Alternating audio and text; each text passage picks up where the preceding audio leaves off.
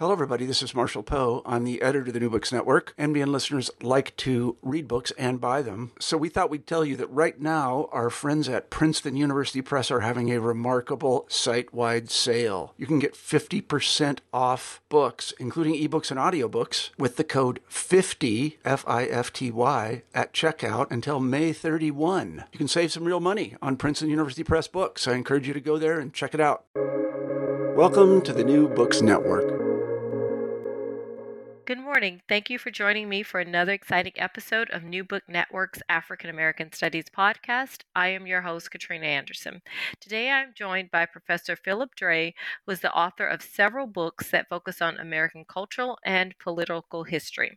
He wrote one book on Benjamin Franklin's scientific endeavors entitled Stealing God's Thunder. He also wrote a book on There is Power in a Union, the epic story of labor in America.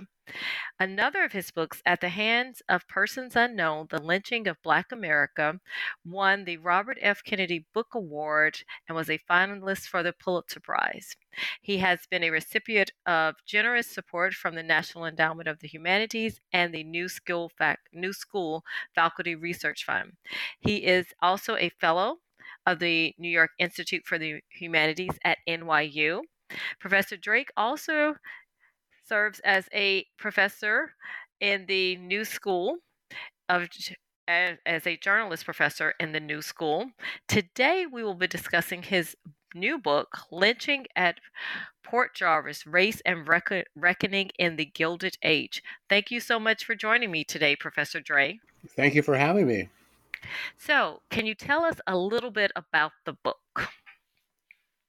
Well, it's a kind of a micro history of a town in upstate New York called Port Jervis, which was a canal town, basically, and also later a big railroad junction in lower western New York in the 19th century. It had a population of about 10,000 people, has small black population, about 200 people only. My book's basically about an incident that occurred there on June 2nd, 1892, when through a series of misunderstandings and a confused romantic relationship, which we only slightly understand what went on, a black man named Robert Lewis, a well-known person in town, a 28-year-old man who worked as a teamster driving a wagon for a local hotel, was lynched by a mob of 2,000 people based on the accusation that he had sexually molested Lena McMahon, a young white woman popular in the town, as she sat reading a book by the riverside. And from this incident came a huge uproar or outrage, really, because it was at a time when lynching was at epidemic levels in the American South, the lynching of African Americans. Recorded lynchings were occurring virtually every other day in the South, from Virginia to Louisiana. And it was unusual to have a lynching occur in a small northern town, one that was only 65 miles from New York City. And so it set off a kind of national outcry. What is happening? How could this southern scourge be coming here to the north? What about, we're a place of law and order. And of course, local people in New York City and around Port Jervis immediately said, unlike the South, we will make sure whoever did this is held responsible by law. But of course, they couldn't. The same thing happened in the North that happened in the rural South, which was neighbors would not testify against neighbors. The white community kind of closed ranks, and no one was ever indicted for the crime.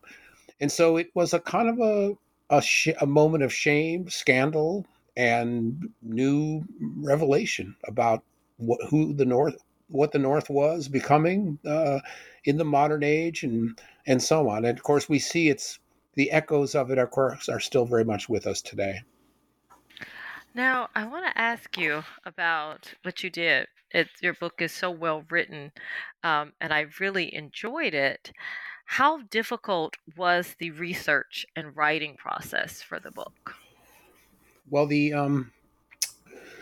Initially, the book, it's funny because when you write books, as any author will tell you, the book itself, the writing of it has a kind of a lifetime.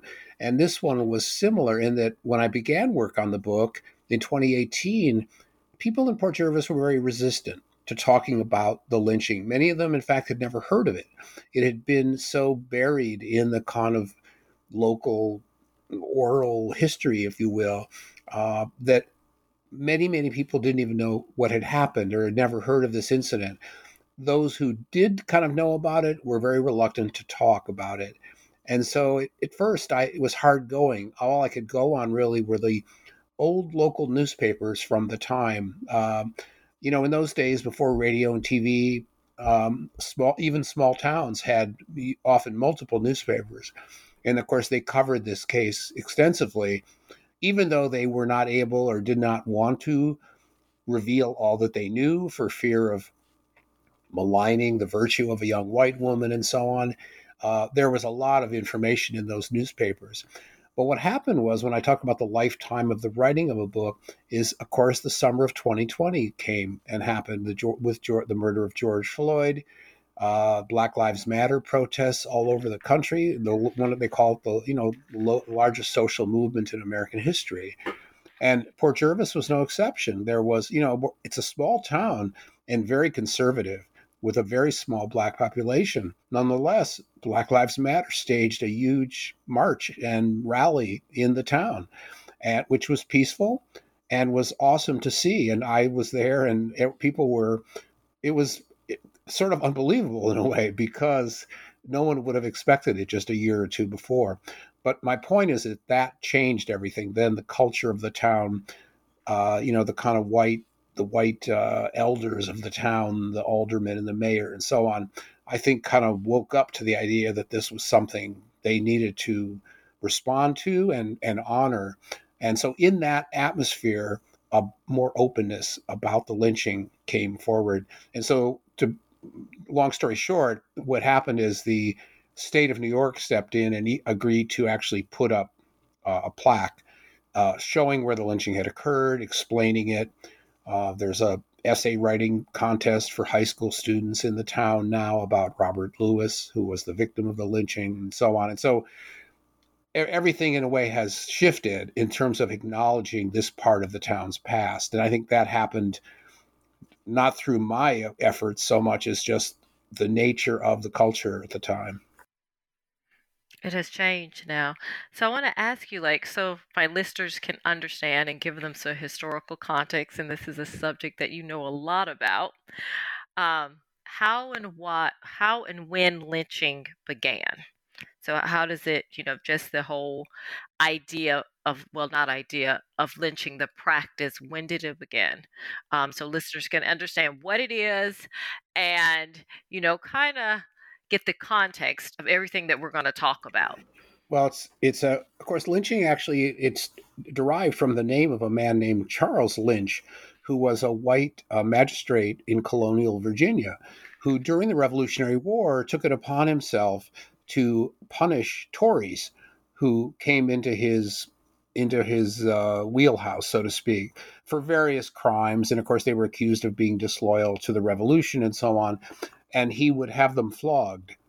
And after the Revolutionary War, some of these same people who'd been punished by Judge Lynch sued him and said he had no legal right to have done that. Well, the Virginia legislature heard the case and decided that, yes, he did, in the sort of upheaval of the revolution, he did have the right to kind of acclaim that he was in charge and to issue punishments for these disloyal Tories.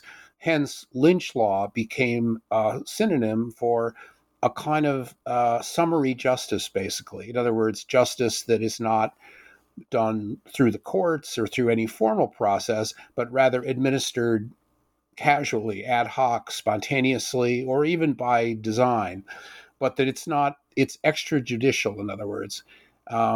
And so, of course, it flies in the face of the rights of due process and one's constitutional civil rights and so on. For many years in the early 19th century, lynching referred to non-lethal shaming punishments, tar and feathering, driving somebody out of town or carrying them there or whatever. And that was the origin of that phrase, being ridden out of town on a rail. You would tie someone to a fence post and carry them to the outskirts and tell them not to come back. It was after the Civil War, though, of course, in the kind of cauldron of Reconstruction in the South, that you saw lynching take a turn, a much more lethal turn, because, of course, of the resistance among Southern whites to the newly freed and newly mobile, in many cases, Black population. And so it became more deadly. And eventually, during Reconstruction, which of course there were many, many murders really of freedmen and freed people that were not recorded at all. We see beginning in the 1880s, the beginning of recorded lynchings that newspapers were beginning to account for. And there's a kind of a strange irony there, which is that lynchings were always meant to be forgotten. They were meant to be something that's not recorded. There's no trial, no lawyers' arguments or anything like that, no verdict. So what happened, though, is the newspapers seized upon these events when they could document them as kind of as titillating and scandalous news. And so what there were reams of copy about these incidents, about lynchings. In that, the newspaper accounts, needless to say, most of this came from white-controlled newspapers, nonetheless formed the basis of a lot of what we know about recorded lynchings during that era. In fact, the Tuskegee lynching archives, Tuskegee being a Black university in Alabama, quietly was collecting these newspaper clippings for decades and decades, so that when I came to write about lynching in near the end of the 20th century, this huge volume of these newspaper clippings was there in the archives. And of course, it was suggested right away to me that this lynching was not some occasional aberrational thing that just happened for God knows what reason, but rather an institutionalized pogrom of terror that reigned for many, many years across the South, and with numbers that were staggering. As I mentioned a minute or two ago, in 1892, the recorded high point, there were 162 lynchings of African Americans, which again is really about one every other day, really. And that type of level of statistic pertained for many, many years. You don't really have until the early 1950s a year without a recorded lynching in America. So if this gives you some background, at least certainly the context for what happened in Port Jervis in 1892, which was the very height of this kind of national awareness that there was this brutal, barbaric crime that was being carried out. And here it was suddenly spreading into what seemed to be kind of the home of, what was perceived at the time to be a more civilized part of America. And hence this panic arose. Right, and it's interesting, as I was reading the book, I was thinking about, Port Jervis in the 19th century. It's an overwhelmingly white community, as you noted earlier. And, there's a small African American population. So, as I was reading, I was thinking, everyone pretty much knew who Robert Lewis was for the most part. It wasn't that he was a stranger that just walked through the town. No, he was known in the community. So it was kind of, it was like that jarring glimpse of it, of how these events, which we're going to get to and talk about. So let's talk about the main characters. So I see like this, there are three that are looming large in my mind right now. Lena, Philip, and Robert Lewis. So first let's talk about who was Lena and who was Philip, and how that kind of sets up the stage in some ways where Robert Lewis unfortunately came into the mix of that. Yes. Okay. Well, Lena McMahon was a 22-year-old local woman. She was at that time the only child living at home still with her parents. Her father was a veteran of the Civil War, and she and her mother together ran a sweet store, a candy and ice cream store, right in a neighborhood in the north part of Port Jervis. She had grown up in the town. She was very well known. She was known for being sort of what they called a belle of the town. She was very attractive, very charming person, and well liked, as far as I know. She also was known a little bit for being kind of high strung. She had been adopted as a child out of an orphanage in New York City, and whether that had there was always something a little mysterious about her. She was sort of prone to kind of fits of forgetfulness and somewhat erratic behavior, despite all her many charms. Philip Foley was, so into this mix comes Philip Foley, who was an out-of-town insurance salesman, and apparently very dashing looking. He was older than Lena, maybe by 10 years or so. He came to Port Jervis on business and hung around and was introduced to Lena. Initially, her family supported the idea that he would court her. He seemed like a handsome fellow, and came from the big city and so on.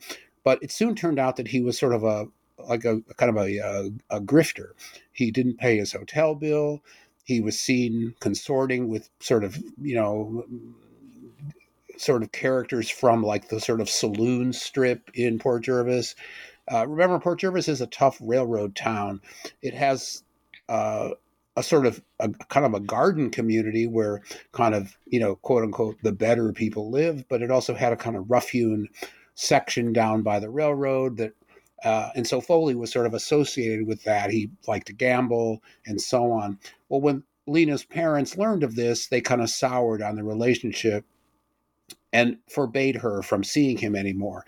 Well, of course, that set the stage for the two lovers to then embark on a secret relationship where they would rendezvous with one another, sending messages through friends and other people, and eventually what led to the lynching itself was that Lena at one point fell out with her parents so severely that she ran away and went to New York City, then came back, and she and Foley were actually sleeping rough. They were sleeping out by the side of the river at night. It was a summer, so they could sleep outside, but still she was, it was scandalous. So in itself that she had disobeyed her parents in an age when that itself was seen as a, unwelcome form of rebellion. Young white women were beginning to leave home, go to school, and refuse to stay on the farm, so to speak. So there was an air of difficulty and trouble already. Somehow into this mix of the two young lovers kind of on the lam trying to decide what to do, Robert Lewis was apparently, it gets very confusing because Lena McMahon changed her account of what occurred many times, and other people too are not really, it's hard to know who to trust. The newspapers themselves at the time, although largely sympathetic to her, really because they were so sympathetic, basically you could tell they were withholding things they knew about it. In other words, it's very frustrating for a historian like me in researching these news accounts. Literally, you get to the end of an article where the newspaper writer has put, there's something very strange about this case, and it's almost like we don't really know what happened. End of story. And of course, when you're a historian 130 years later reading this, you're thinking, no, go find out what happened. I mean, this was an age when there was no police investigation. The local police were basically just moonlighting dentists and butchers and blacksmiths who just mostly were hired to kind of make sure the drunks got off the street late at night and went home. You can imagine it's a small town. Everyone knew everybody else. There were no detectives. They were not going to look into anything. And of course that proved to be, when the lynch mob gathered, the weakness of the police force, or not really their weakness, just the character of it, came to be a very important factor because, of course, the police force was small.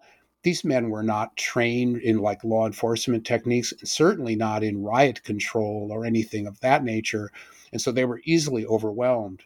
I mean, some of the police had their batons taken away by the mob, and beaten themselves with their own batons. Some of the police did perform very courageously. I mean, it's amazing to read about that a few of them literally on their own tried to stand up to hundreds of people trying to get at Robert Lewis and harm him. So, but nonetheless, this is how it all kind of went down. There was a misunderstanding or various reports that Robert Lewis had accosted Lena McMahon by the riverside on a noon on a hot summer day, early summer day, June 2nd, 1892. And when word of this got out, it's lynchings take various forms, and students of lynching refer to the Port Jervis lynching as what they call a spontaneous vigilantism. In other words, it was not a design, it wasn't like a conspiracy, it happened spontaneously. Word got out, and there was, Lena was the daughter of an Irish Civil War vet who was very well liked in the town. The town was filled with many Civil War veterans. And there had just been a few days before a big Memorial Day celebration in which there were all these kind of patriotic speeches by other war veterans and a kind of rousing and a lot of, some drinking went on, obviously.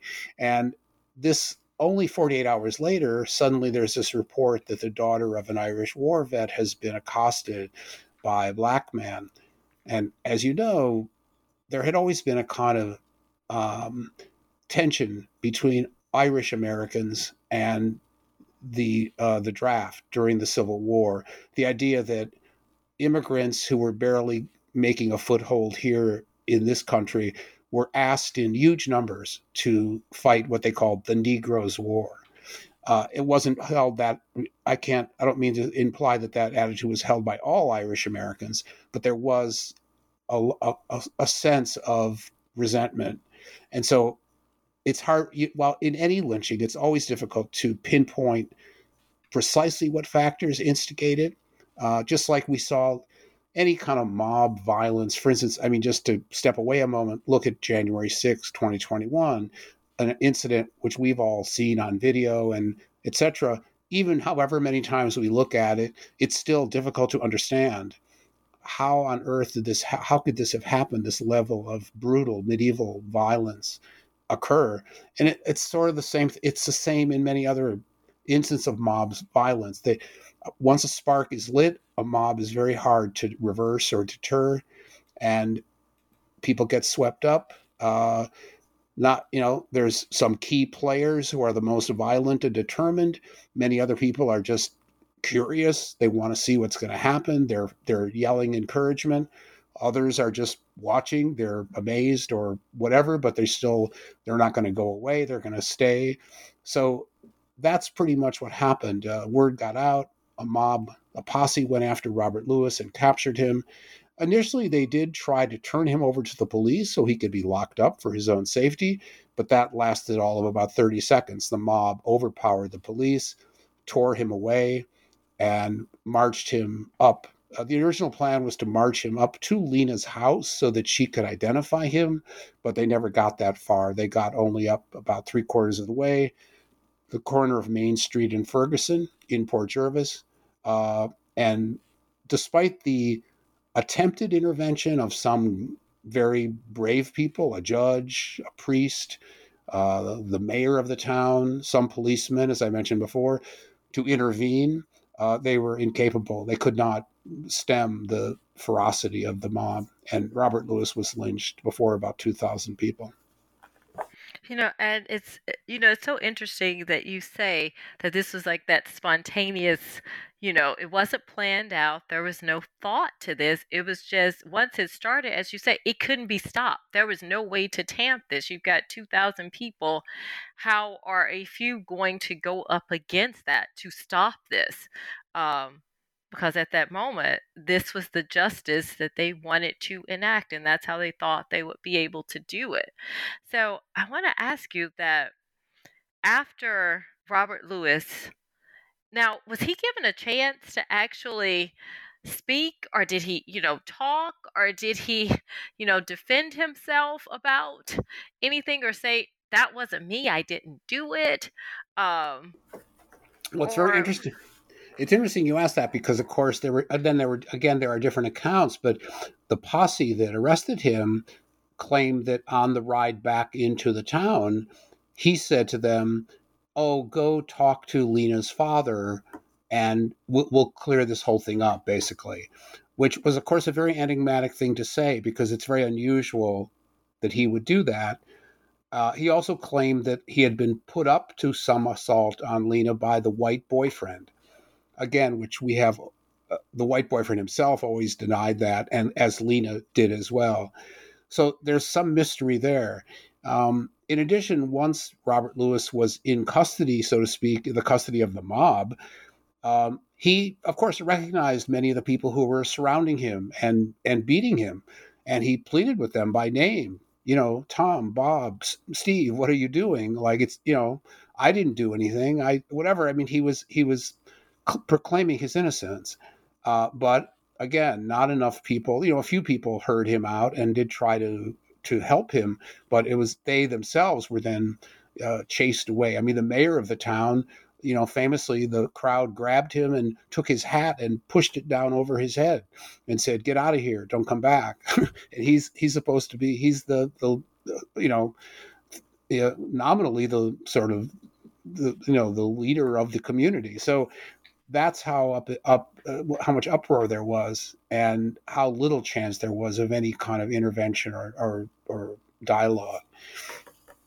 Right, to stop this. And so I want to ask you, after the lynching, did it spark national outrage? Because as you mentioned early on, and you talk about in your book, there's lynching is happening pretty much everywhere, especially in the South at this time. And so, did the lynching at, Port Jarvis, did that kind of set off any embers, so to speak?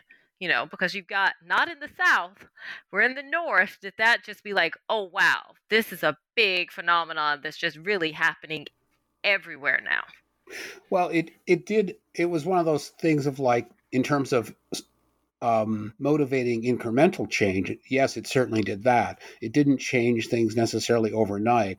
As I said, it was a huge disappointment in many people's eyes, especially among jurists, that Orange County, New York, and New York itself failed to not only protect Robert Lewis, but then to also prosecute his killers.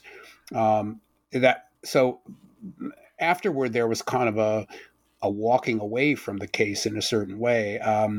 There was a lot of regret and shame that the community and the state of New York had not been able to follow through and really do what was right. Perhaps the most interesting thing, though, is that very month, a woman named Ida B. Wells, who was a Black journalist from Memphis and who had just been she had just been driven out of her community for her writing against lynching. She had basically written in her paper in Memphis that lynching was based on a bunch of nonsense, or not nonsense, but rather like a lie, that Black men were assaulting white women. And she came out and said, look, if white men aren't careful, they'll be, they're going to end up sort of disparaging their own women. What she meant was that a lot of these relationships that were so offensive to white men were consensual relationships between Black men and white women. And indeed, Ida B. Wells, who came to New York then, she couldn't go home, and began writing about lynching for the New York Age, which was then the most prominent Black newspaper in America. She opined that what had happened in Port Jervis was that Lena McMahon and Robert Lewis had a romantic relationship, and that the white boyfriend learned of it and had threatened to expose her. And so that had been sort of led to all this trouble. Now, we don't know. I don't know if Ida B. Wells, we don't know if she ever actually went there herself. And it's just speculation on her part as well. Of course, she had a lot of experience in these matters, so she might have read this situation correctly. What's interesting is there were, though, in that same year, though, it's interesting because all this occurred within the same 2-week period or so, but around the same time, there were the first kind of national resolutions passed even signed by like the president and leading politicians, the governor of New York, against lynching. So it was beginning just then. It was already emerging kind of as a national concern.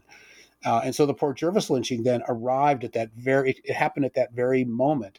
So of course that tended to also push it toward up into the kind of the news of the day. And, there were articles coming from California, from the South. Of course, many in the South, white voices were sort of gleeful, almost like, see, look, you talk big, but when this kind of crime, alleged sexual crime occurs in your neighborhood, you react the same way we do. So stop, in other words, basically, this happened during the civil rights movement too. Like, who are you to criticize, basically?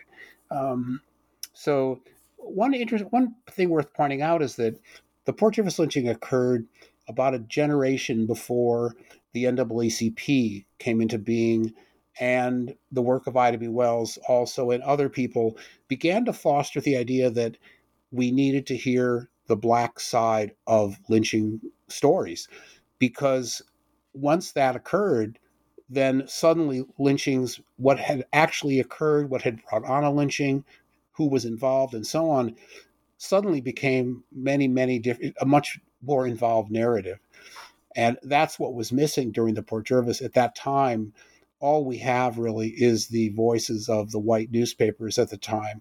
There is, except from like just sort of reading the tea leaves, it's very hard to know how the local Black community responded, what they would have said about the incident. Maybe, their explanation might have been something completely different. That is what happened years later when the NAACP and other organizations began researching, going into communities after lynching and really trying to find out what happened from everybody. That often would turn out to be some aspect of it that completely belied the white version of events. Right. And it's so just phenomenal that Ida B. Wells, with her experience and what she was trying to do and the things that she was saying, and she really brought a lot of attention to lynchings. Her anti-lynching campaign that she embarked on both domestically and across the Atlantic, it was highly successful at bringing attention to the issue of lynching and what it was, and that, as you say, there's often more to the story that's going on. So it's just, it's really phenomenal that she had the connection also during this time to this particular case that happened here. Yeah, no, you're right. She really, for many, she, as I mentioned in the book, she was kind of all by herself, really, for a while, given the overwhelming nature of this barbaric crime. That she was one of the first people to really speak out and do something about it, to go around and lecture. As you point out, she made 2 trips to Britain, hoping to, and she succeeded in arousing sympathy among the English public, who then in turn began to write and contact their counterparts in America and urge some kind of reform and so on. And so, I mean, that's a whole different story. And that in that time, British opinion was very influential in the United States. And so Frederick Douglass had done something similar, and many other reformers had as well, which was to go to England, try to arouse concern there, which could then be leveraged against institutions and authority figures here in the U.S. and opinion makers as well.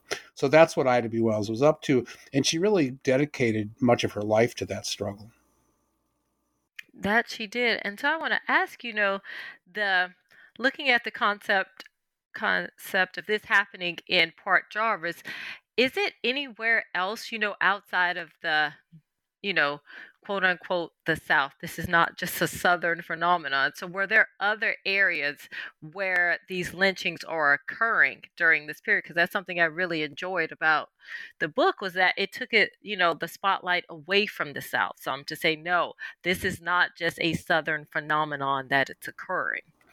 Yeah, no, that's a good question. There were other lynchings in the North, and they occurred. For instance, there was one in 1911 in Coatesville, Pennsylvania.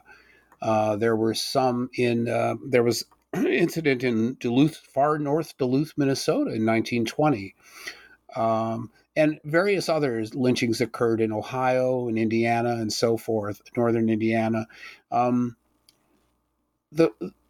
It took a long, long time for there to be a sense that, in other words, the South was, because of the abundance of lynchings were occurring there, for many, many years, of course, was considered the place where lynch law really was an issue that was a towering problem and needed to be confronted, perhaps largely because, or somewhat because, the South is where the spectacle lynchings, for which lynching became very notorious, for the most part occurred in the South. And by a spectacle lynching, I mean a lynching that is attended by a large body of the public and is often planned and actually turned into a kind of picnic-like affair, or Yes. even a kind of like a religious revival. In other words, these were enormous gatherings, sometimes as many as 10,000 people. Special trains would be sent from, excursion trains from Atlanta or Chattanooga or Charleston to some rural community where a lynching was about to take place. The And there were newspapers, children, families, everyone. It was considered almost like, well, of course you would bring the family because this was something everybody, the community was involved. It was a community event, and it was something the newspapers were complicit with, in that they would actually say that, well, there's no room in the jail, or some euphemism, so and so will be, and it would become known, public notice really, that a lynching was to occur in a small town like Texarkana or someplace outside Dallas or wherever it might be, and a crowd would come. And so those kind of events certainly lent a lot of the notoriety to Southern lynchings that they deserved. Right, and that is so true. It was a spectacle on epic proportions in how they created those. And so I want to ask you, so what happens? After the lynching is done, Robert Lewis has been murdered. What happens to Lena and Philip? What do they do? Well, first of all, Robert Lewis was, himself, the one way in which the Black community of Port Jervis did react in a way that is known is that the town initially thought to bury Robert Lewis in like a local pauper's graveyard. The Black community rose up and said, no, you're not going to do that because you've done such horrible things so far. We want him to have a proper funeral. And they raised money amongst themselves. And I believe the city of Port Jervis also chipped in to see that he received a proper funeral.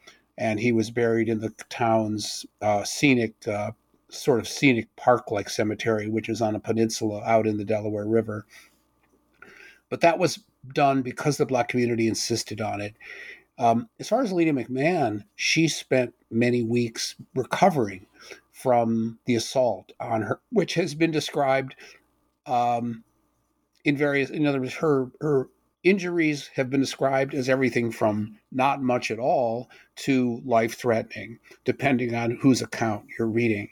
And the doctors who was attending her often gave very inflammatory reports of how she was doing. She can't sleep. We have to give her laudanum.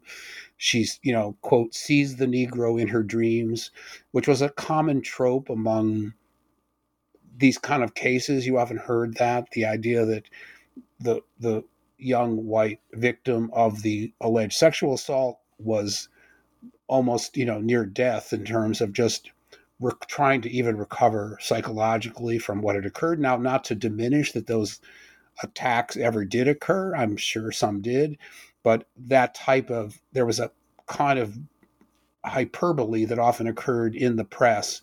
And I'm sure reporters also added to that, even where a doctor would not comply, to kind of escalate a description of what a person had endured and suffered. But she really never quite recovered from it, I don't think. And her family acknowledged that much as well. She basically, a few years later, she wound up in New York City. She had a stillbirth in a hotel she had checked into, which then led her to be sent to Bellevue, actually, where she spent several weeks. Her mother came down from Port Jervis. They eventually brought her home. And eventually the whole McMahon family moved back. They originally from Boston. They eventually moved back there. They just got out of it.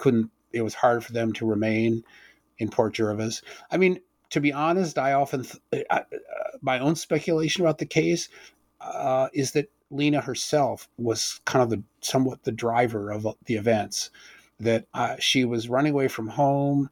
I think she was desperate to, I don't know, we don't really know what she had in mind, whether she just wanted attention, maybe she wanted her parents to feel sorry for her.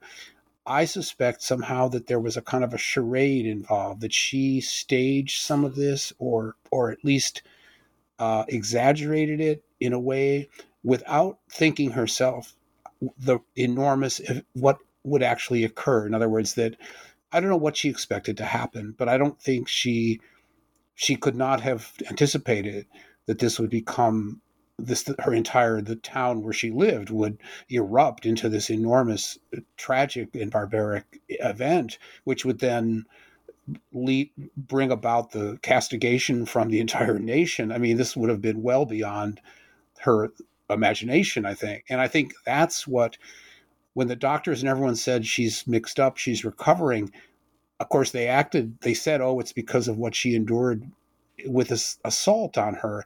But I suspect it was because of what she felt she had done. I think she felt, sort of driven mad by it, that her actions, which I think were involving her love affair with Philip and her anger at her parents, and somehow this acting out had led to this incident with a man, Robert Lewis, who she may or may not have known. We don't know for sure. I think that's what it was. It was that crushing realization that she had brought this on, this enormous catastrophe, basically. And so they did move away eventually, and she became, last I know, she was a music teacher. The census in Boston, I think in 1910, she was teaching music up in Boston. She passed away not too long after that, I don't think. I don't think she lived a long time. But as to Philip Foley, he was put in jail, actually, in Orange County, at first for his own protection, because, of course, there was people who wanted to kill him, too, because they felt that he had been this, somehow they understood in some way that they was not maybe totally articulated by anybody, that he had sort of brought this all about, because he was a stranger in town. He'd come, he was kind of a fancy dude. He had, chatted up one of a young woman from the town and kind of misled her and exposed her to things that she should, that he did not protect her, act in her interests. At the same time, he was professing love for her and saying he wanted to marry her. So he was considered a kind of no-goodnik, and they eventually just found reasons to keep him in jail. They claimed he had been trying to blackmail the family, which he denied. But long story short, he did eventually, when he was released, he hung around for a while. He made himself unwelcome, and basically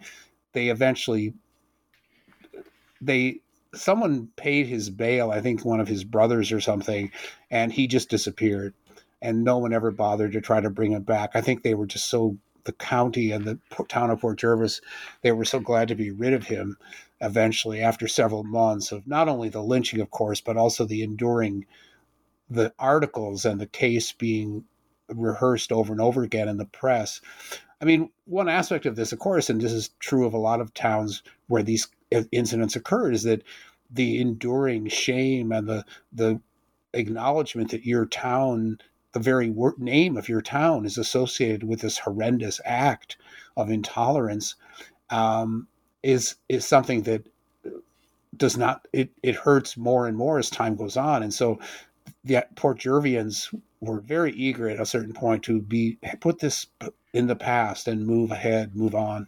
And so getting rid of Philip Foley was a welcome change. I can imagine they just wanted to, put that incident that had, very, very severe ramifications. Robert Lewis, he lost his life behind them. If they could just kind of like blot that out and we just never talk about it. It happened, it's done. We just want to get rid of any type of remnants of what happened. Um, and Foley, he had another reminder of that. But it's just, you know, it's so, as a person who has lived in a town where an event occurred, and I'm sure you'll know this, Mobile, Alabama. Uh, yes, Michael Donaldson. Uh, so, I understand, that mentality of, trying to distance yourself from that, and what that event meant, especially, because Donaldson, he was so much later. That was, 1980s when Sure, sure. No, I remember that that happened. incident. Right. Yeah. Well, of course, in It's like Port, recent. yeah. Well, of course, in Port Jervis's case, there was the kind of compounding impact of the fact that in the 19th, later in the, I should say in the 20th century, the town itself suffered a number of economic setbacks. The railroad left, the Erie Railroad, which had once used it as its site of its repair shops, closed down there. The canal, of course, was closed and cemented over. The interstate highway passed the town by, so there was no longer any people just driving through the town. So you can imagine, it was a 19th century town that had once been quite prosperous, but now was kind of on hard times. And so I think the idea that, in other words, it was a place that it had a lot that it wanted to forget and move on. And I think the lynching of Robert Lewis was one of those things. And, that I'm sure it's fairly, the dust of history settles very quickly over things. And That if it one does. if one generation doesn't talk about it, then the next generation has never heard of it, and then on and on. And so you eventually a kind of silence, comes to be, and that's kind of what I found when I first went there. Was it just very little awareness of it, very little interest in talking about it, and so on. And maybe that's true of a lot of different places where these kind of things have taken place. Totally agree with that assessment. But, in your book, you mention there's a very famous literary scholar, Stephen Crane, who has ties. So, can you share like how the Crane family is tied to the lynching of Robert Lewis? No, that's an interesting sidebar. Is that one of the? I mentioned that there were some heroic people who did try to save Robert Lewis, and one of them was a local judge named William Crane, who was the older brother of Stephen Crane, the famous novelist who wrote the book *The Red Badge of Courage*. In fact, I mentioned earlier that Port Jervis was a town that had a lot of Civil War veterans in it, and of course, Stephen Crane was not old enough to be in the Civil War, but he apparently from just growing up in this town, hearing all the stories of the veterans, he put together this book. Red Badge of Courage is an incredible. It's considered one of the greatest books about the Civil War, yet written by someone who never saw it, was not there. But that's because he kind of was immersed in the memory of it growing up in Port Jervis. But he was not there on the day of the lynching. He had been there the week before, but of course he heard about his brother's exploits. And of course his brother was then singled out in the town and warned about cooperating with justice, basically. And he sort of did and didn't a little bit. I mean, William Crane, he testified against some of the people he knew who had taken part, but then later he kind of backed off a little bit, and maybe he saw the sort of like, futility of trying to actually bring these people to justice. But Stephen Crane, the younger brother, was much taken with this account, and he did not write about it right away, but lynching became a kind of like mob violence, and lynching became a kind of motif in Stephen Crane's work. It surfaces in several of his short stories. And eventually, he died very young, Stephen Crane. He was not even 30. But his last work turned out to be this interesting novella called The Monster. And what it is, it's set in a small town, which is Port Jervis, basically. And it's a kind of allegory of the lynching story, because it's not about a lynching literally, but it's about a popular young black man who lives in the town. He's a coachman. He works for a wealthy doctor. He's well known in the community. He has a fiance. He's someone who is kind of looked up to by many people. There's the son of the doctor is they're very much good friends and so on. But what happened is there's a fire in the doctor's laboratory, and the young boy is endangered. And the black coachman runs into the house and rescues the boy, saving his life, but in doing so is disfigured himself terribly by the chemicals that were in the doctor's laboratory. Well, he then becomes a kind of pariah in the town, because even though people think of him as a hero, they don't want him around because he's horrible to encounter. He frightens people by his appearance. He begins to act kind of strangely because he's being so shunned, and also enduring this kind of lingering physical rehabilitation from his burns and injuries.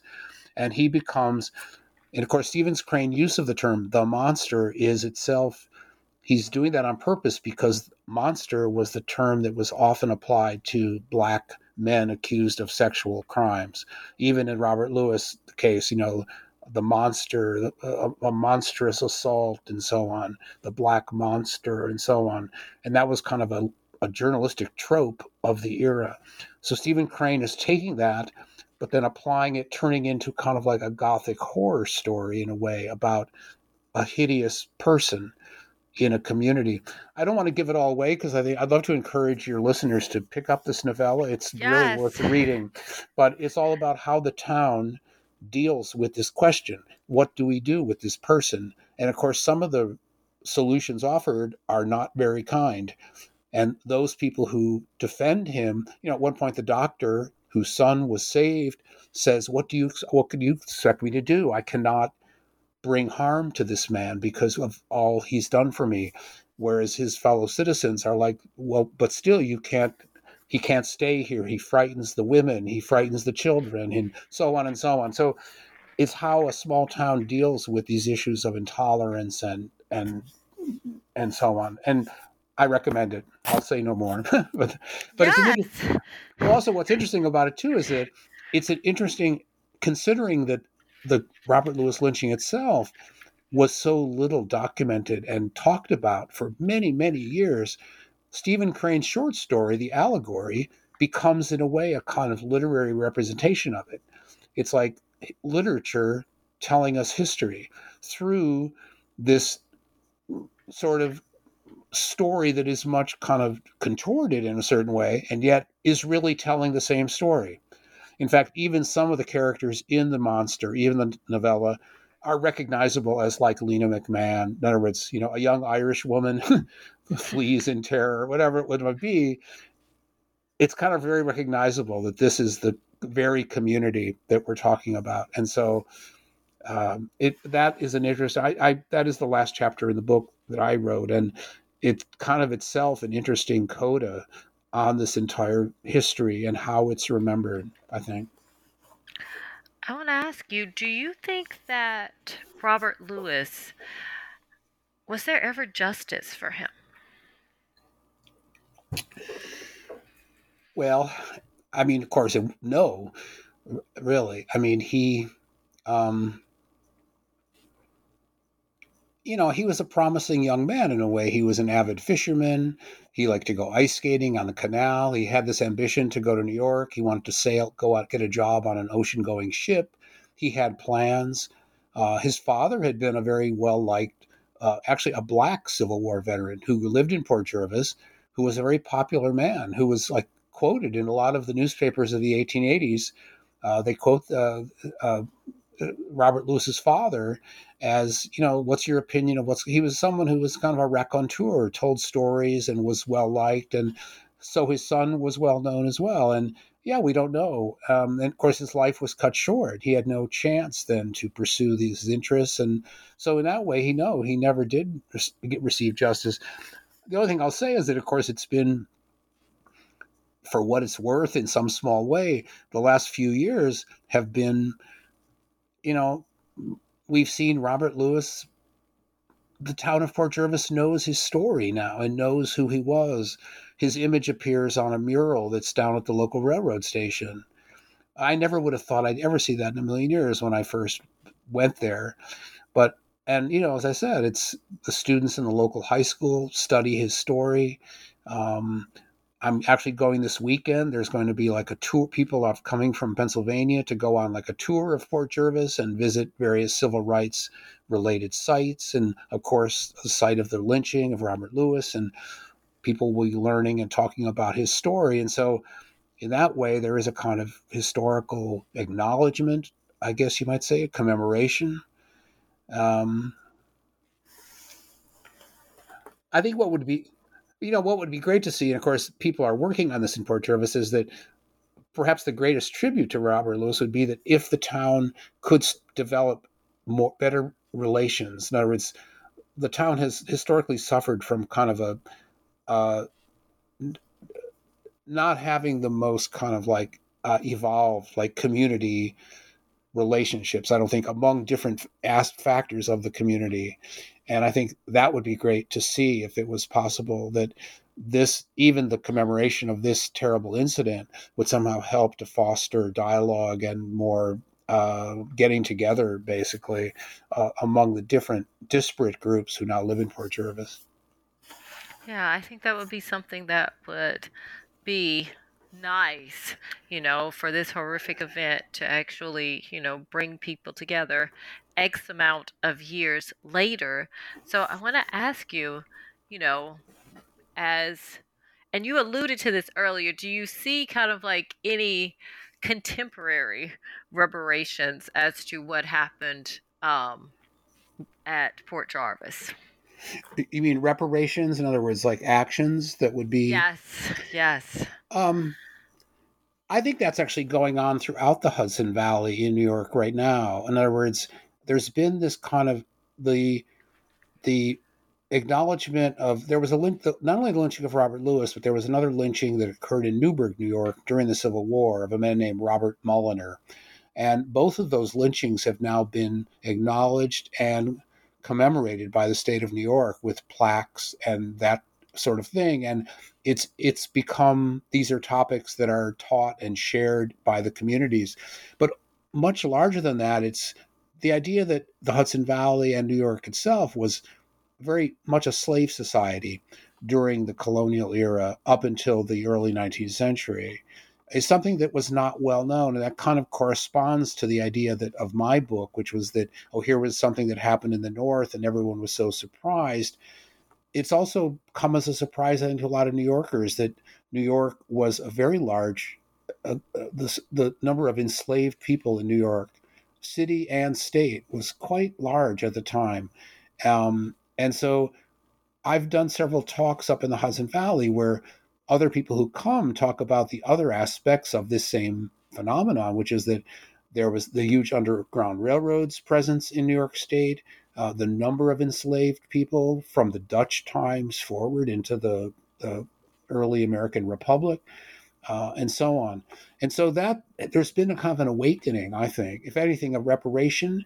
There's a new NAACP chapter that just formed in Orange County where Port Jervis is. And I just see it from events I go to. I see a much larger acknowledgement and recognition among people, both black and white, of this past of enslavement, of fugitives, runaway slaves being pursued by slave hunters, that sort of thing. Racial violence of one kind or another, the New York draft riots of 1863, which very much involved kind of a racial issue involving, again, the resistance to being conscripted into fighting the Civil War and so on. So a much broader kind of acknowledgement of that. I don't know how, it's hard to say how extensive it is. I definitely notice it, but that has been one turning point that I think, and also it has been urged on a bit, I think, by Black Lives Matter, something like the 1619 Project, as you know of. The huge lynching memorial that Brian Stevenson helped open down in Montgomery, Alabama, a few years ago, which, if you haven't seen it, is definitely worth a visit. All of those things work together to kind of push this information and this history forward. Of course, ironically, it comes at a time when, as you know, there are many people who are trying to repress that very history. Yes. And so that's the downside. Yeah. So it's this fascinating thing, really, in a way, is that while just as this is becoming, partly through, of course, social media and a lot of the internet and so on, a lot of this information is becoming more widely known. This history, Black history is American history. Anyone who works in that field will tell you that. And so the very idea that that is the history we need to, quell or silence and not share with a younger generation and so on seems hopefully unworkable. Really, ultimately, I don't think that will happen. I think knowledge of this sort is too powerful and will manage to come out somehow or other. But no, it's distressing to see the efforts that are made to kind of push back against disseminating this information. Which is so important because, as you say, even for many of the residents of Port Jervis, they had that silence around the incidents. They were unaware of the history of what happened in their towns. They had no idea. And that doesn't benefit anyone to actually silence some of the voices that are actually the most powerful. No, I couldn't agree more. I think the silence itself is a kind of, it's always there. You might think, yes, there's silence about it, but it doesn't go away. And, I like to think there's actually a bit of a kind of urban renewal going on in Port Jervis now. I think they're building a new hotel and so on. And I don't know, I kind of think in a way that these things go hand in hand, like actual social, economic renewal can be kind of tied to this awakening and this willingness to acknowledge one's past. However uncomfortable it might make one, it's still worth going down that road. And I do think it has a kind of broadening and ultimately kind of uplifting effect in the end, actually. I agree. So if I was going to ask you, which I am going to ask you now, what do you want readers to take away from the book? Gosh, that's a good question. I think probably the most important message of the book, really, which is sort of obvious from the title, is just the fact that how much this is everywhere. In other words, that this intolerance, the ease with which intolerance can become brutal, lethal violence, is not restricted to any one place or part of the country, but is really among all of us.